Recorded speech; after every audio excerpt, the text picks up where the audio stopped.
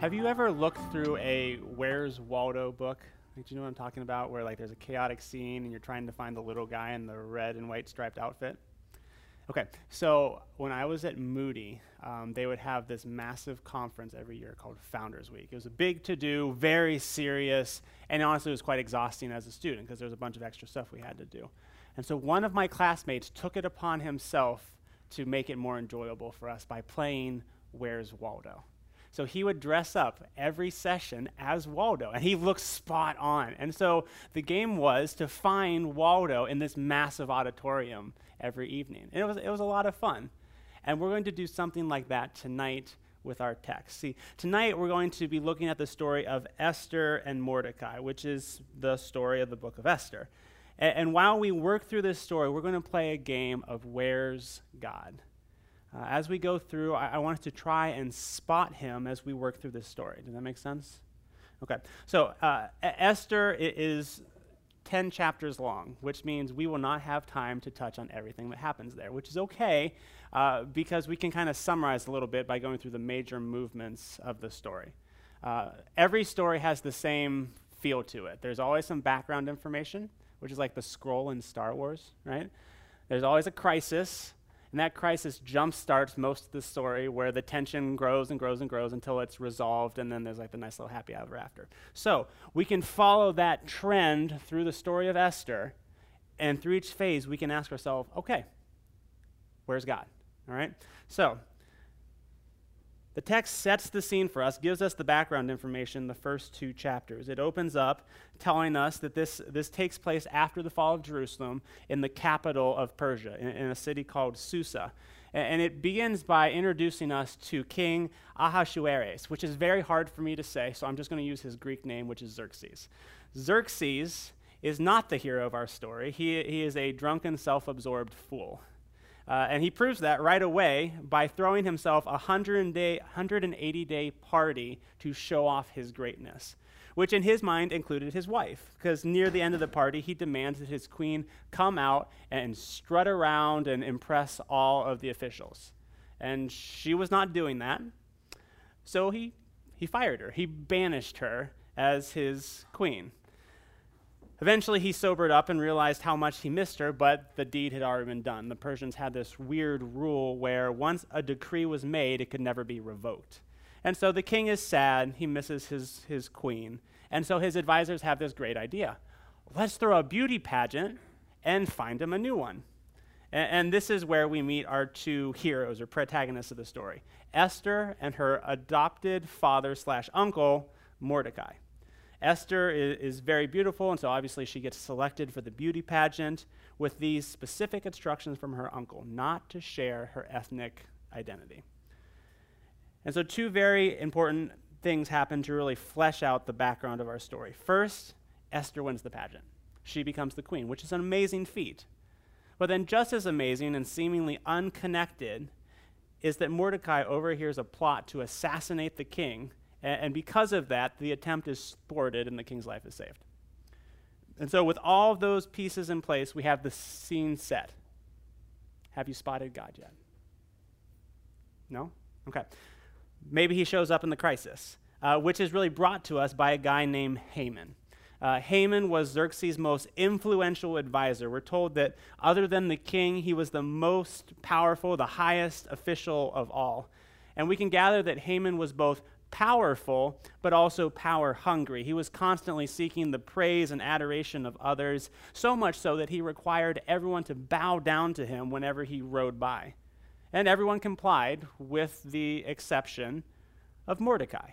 Even when people encouraged Mordecai, he refused to bow down to Haman. And this really set Haman into a rage. And when he found out that Mordecai was Jewish, he was like, aha, I have the solution. I will exterminate the entire race of Jews. And that should bother you a little bit. Why would he take the offense of one man and try to wipe out a nation? And the text doesn't really tell us, but we can speculate and come up with two reasons or motives. One is personal, and it's connected to our definition of sin. Haman has defined good and evil for himself. It's good that people should bow down to him. And because Mordecai isn't, he's performing an evil, which means the good thing to do is to exterminate him. And it just goes to show you what happens when our definitions of good and evil are divorced from God's definition. All types of horrible things become good things. So there's a personal reason, but there's also a historical reason. If you look at Esther chapter 3, verse 1, we're told that Haman was an Agagite. There's a lot of really bad names in this one for me, but it just means that he is a descendant of Agag. Agag was an Amalekite king, and the Amalekites hated Israel, so much so that God ordered them to be wiped out. So Haman not only had a personal vendetta against Mordecai, he had a long-seated hostility toward the Jews. And so he decides he's going to leverage his power to get the king to sign off on the genocide, which actually didn't take a lot of convincing. The text tells us the king happily signed the edict and sat down to have a drink with Haman while the rest of the city was thrown into confusion. Have you spotted God yet? No? Okay.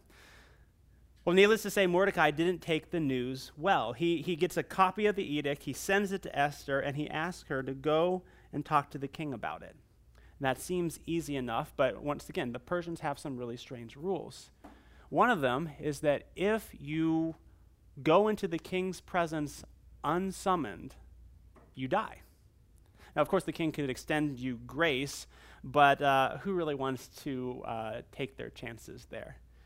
And so Esther is not too keen on Mordecai's idea, and so he responds in probably the most powerful statement in the entire book in Esther chapter 4, verses 13 and 14. He says to Esther, "Do not think to yourself that in the king's palace you will escape any more than all the other Jews. For if you keep silent at this time, relief and deliverance will rise for the Jews from another place, but you and your father's house will perish. And who knows whether you have not come to the kingdom for such a time as this." And so she agrees, and so she psychs herself up for the next 3 days, and then finally goes into the king's presence unsummoned. And thankfully he extends her grace, and he hears her request. Now, if it was me, I probably would have just blurted out what I wanted, like, hey, this guy's trying to kill me, you should do something about that. But instead, Esther invites the king and Haman to dinner. And, if you're going to risk your life to extend someone a dinner invitation, you're kind of obligated to go. And so the king and Haman go, and they have dinner, and the king's like, okay, now tell me for real, what do you want? And she's like, I'll tell you, but you and Haman have to come back for dinner tomorrow night. Meanwhile, Haman's over here, and he's just eating this up, right? His pride is inflating. Look at this. It's me and the king. I am so special. Even the queen knows it. She's inviting me to dinner. And so he's going home giddy until he sees Mordecai, sitting by the gate, not bowing. And so he gets home, and he is angry, and he starts venting to his friends and his family. Look at all this great stuff that's going on for me, but I can't enjoy any of it because of this guy Mordecai. And so they come up with a great idea. Let's build a 75-foot gallows and hang Mordecai from it tomorrow. And so Haman loves the idea, starts the construction, and rushes off to see the king to get permission. Do you see God yet? No? Okay. So he shows up. He asks the king, but before he can ask the king anything, the king cuts him off and says, Haman, what should we do for the man the king wishes to honor? And Haman's like, well, who else could he want to honor but me? And so this is what he says to the king. Esther chapter 6, verses 7 through 9. Haman says to the king, for the man whom the king delights to honor, let royal robes be brought, which the king has worn, and the horse that the king has ridden, and on whose head a royal crown is set.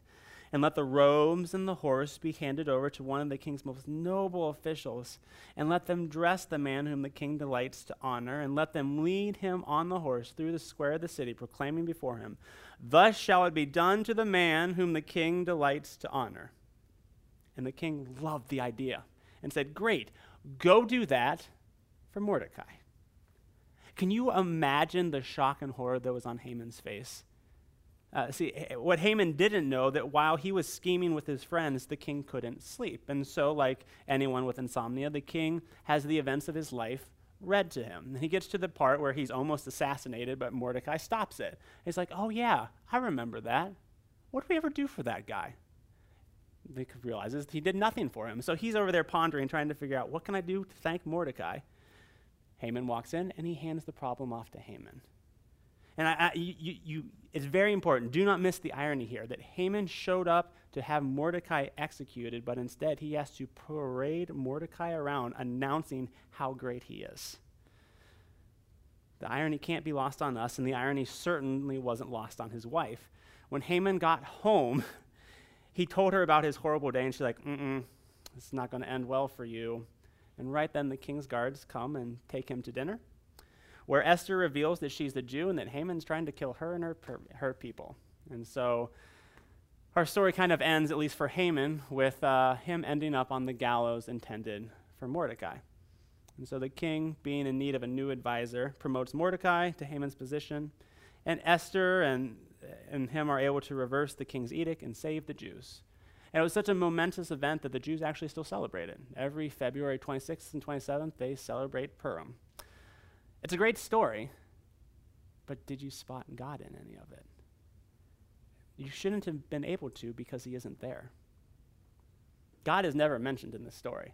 In fact, the Hebrew name for Esther is Hadassah, which means hidden. The title of the book literally tells you that God is hidden from this story. He's not there. Now, you might want to argue with me a little bit if you're familiar with the story and say, well, wait a second. The fact that Mordecai overheard the plot against the king, or that Esther became the new queen, or that the king was sleepless that one night, that was God at work. And I would agree with you. But there was no way that Esther and Mordecai would have or could have known that. And that's the point I want us to take from this story. Most of the time, you're not going to be able to see God working in your life. Not until the chapter or maybe the whole story is over.